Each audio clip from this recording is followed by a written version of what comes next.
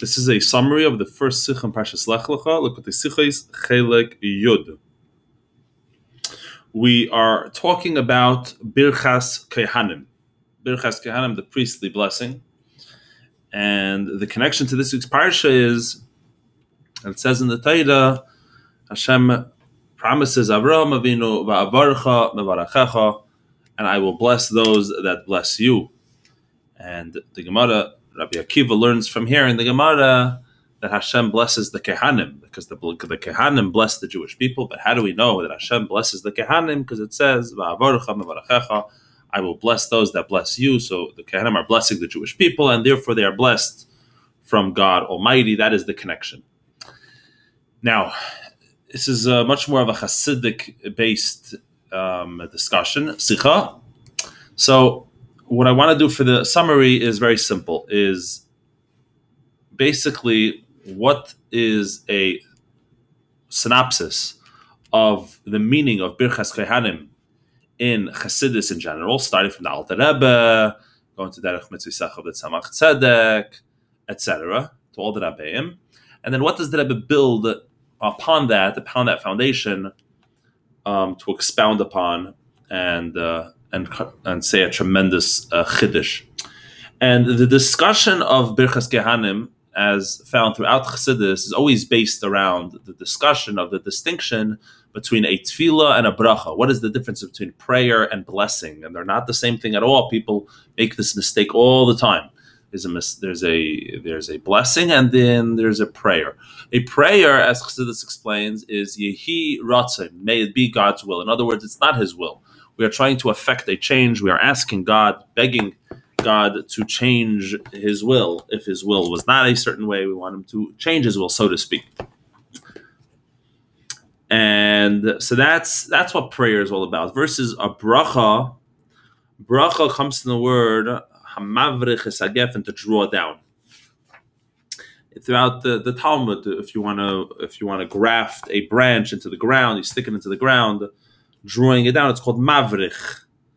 Another translation often given for bracha, and the Rebbe brings both in the Sikha, as a matter of fact, is berecha, is a pool, like a pool of water. In other words, there's the water or wine or whatever other liquid, but there's that pool, and you're channeling from the pool. A very similar translation, as a matter of fact. And what that connotes and what that represents is the idea that we're not creating something new. The source of blessing is found already. The potentiality, everything is there already in the potential. It just needs to be actualized. Spiritually, it's there. Perhaps physically, it's there. It needs to be actualized. It needs to be made a reality. That's what bracha. We need a bracha. We need to draw it down. We need to make it a reality. And that's the distinction between the two. And as a matter of fact, prayer is reaching a much higher place, because prayer is going to a place beyond all the rules. It could be all the rules were already put in place.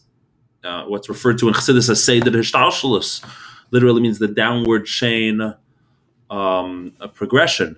Basically means spiritual, the evolution of all the worlds, of creation, of reality, all the rules, a step-by-step program. Versus L'mayla Seder Hishtalshelus, you go beyond the order, the prearranged order, and we ask God to intervene and change reality. So that it was the distinction. It's reaching and touching a much higher place. So Chassidus says that's what's so unique and so special about Birchas Kehanim, the priestly blessing. Because the priestly blessing is a blessing which comes from on high. It comes from Hashem, and therefore it doesn't carry the limitation of a normal blessing. But on the other hand, it has that power of not just being a prayer and asking for it; it's a command. It's Hashem's the one giving the bracha. It's coming down. Another concept often discussed in Chassidus, by the way, that Rebbe doesn't bring in the Sikha, is that it brings it down in a way that it doesn't get held up on any level, because it just goes straight all the way down without getting held up. That's the point of the bracha. But and a place where the Rebbe finds, I'm not sure if it's already brought down in Chassidus, this parallel, this connection, but a reference in Nigla for this concept that we see that Birchas Kehanim is beyond the limitations. It's Lamayla Meseder Shtalshlus is a famous piece of Gemara where the Gemara says that Hashem says in the blessing to the Jewish people that He's going to show them favoritism. Yisa Hashem panav eilecha. And the Gemara asks that I thought it says Hashem shows no favoritisms. The Gemara answers that Hashem says, how could I not show favoritism to the Jewish people who are so strict about mitzvahs, so much beyond the letter of the law, etc. So a very famous piece is discussed a lot in Chassidus as well. There's a Maimer of the Alter Rebbe on it already. But the Rebbe is saying that what do we see from here? We see that based on judgment, the person shouldn't get the blessing. What are we saying? That Hashem says that I am going to show favoritism. In other words, I'm not going to follow the rules of Midas Hadin. I'm not going to follow the rules of Seder Hishtalshlus. Ad Kan is a very short summary of a discussion found throughout Chassidus. What the Rebbe does is the Rebbe applies it to Nigla and really makes a distinction, a very core, important chiddush and distinction, very interesting one, which is, how does this system work? Because Chassidus actually brings down elsewhere another distinction between a bracha and tefillah. It's brought in Chassidus that it's true that the level where the blessing is coming from, where whatever the spiritual source is coming from is higher by a prayer. You're creating something new, versus a bracha. It must already exist in the potential. However, the one giving the blessing, there's a key distinction. That by a prayer, you're praying, you're asking God, you're standing here, you're stuck, and you're asking God. So the person is found much lower than what he's asking for. Versus who has the power to give a bracha? The bracha, we go to a tzaddik for a bracha, even a regular Jew. The bracha could be very powerful. A Jewish neshama is a very powerful thing. But whoever gives a bracha and says that I am giving this blessing, by definition, they have power over the item that they're blessing, that they're able to give it to you, they're able to draw it down, they're able to actualize it and make it a reality. So that's a distinction that's made. And over here, the question arises, a very serious question, which is, do we say that distinction that's made in Chassidus by Birchas Kehanim as well, or not, or do we not? In other words, we could suggest that the Kehanim themselves are identified and they become one with, and they represent a level which is beyond Seder Hishtalshlus. That's who the Kehanim are when they're giving the blessing. Unbelievable thing. And it says this some places in Chassidus, that a Kohen comes to the level of Rav Chesed, which is part of the 13 attributes of mercy, which are beyond Hishtalshlus. That's the level where a Kohen comes from, and he represents that, and he identifies with that, and that was with that power, he has full ownership, and he blesses the Jewish people. And it has all the advantages, because both it's higher than Seder Hishtalshlus, and it's a bracha, and so it's a command, it's not a request, and the person who's giving it has the power to give it, because they are beyond Hishtalshlus, etc.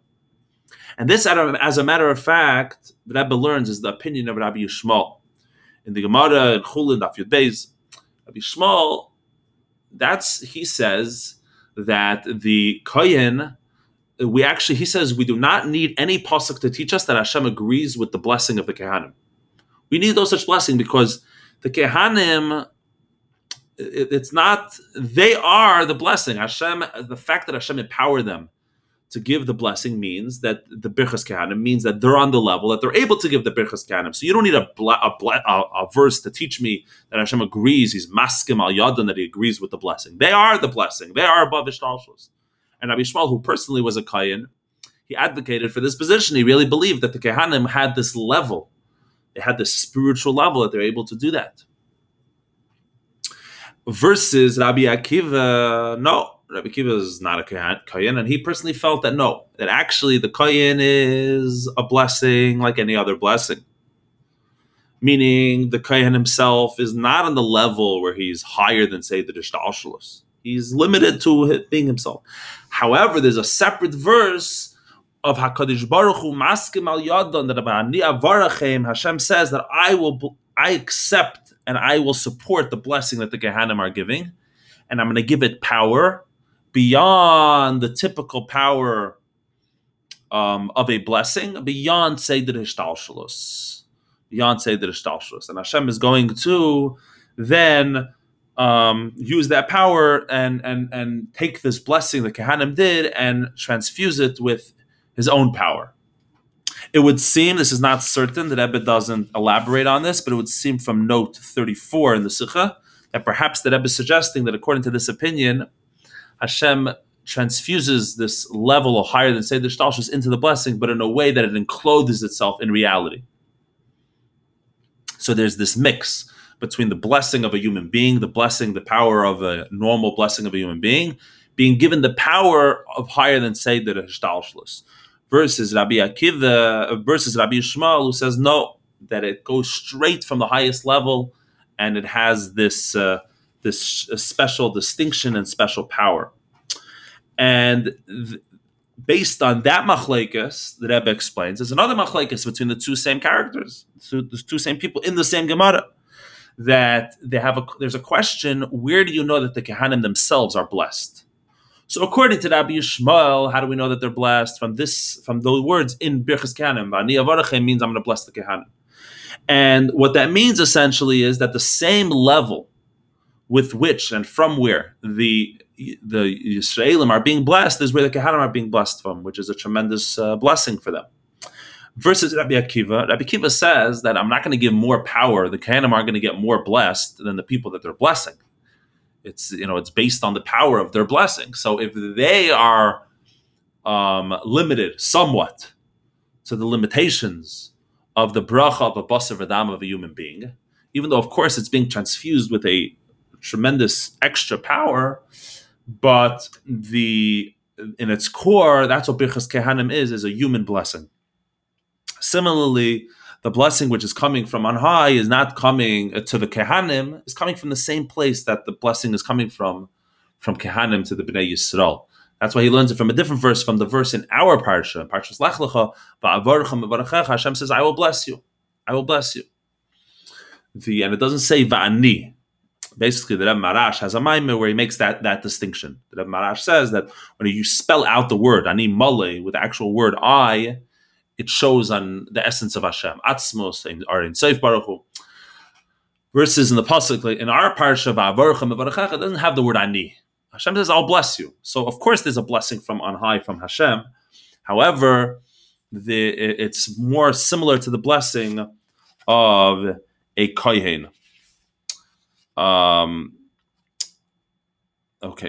a lot more to the sikha, extremely profound sikha, and it's strongly advised everyone to learn it inside. But that is a kitzur of the Rebbe's sikha.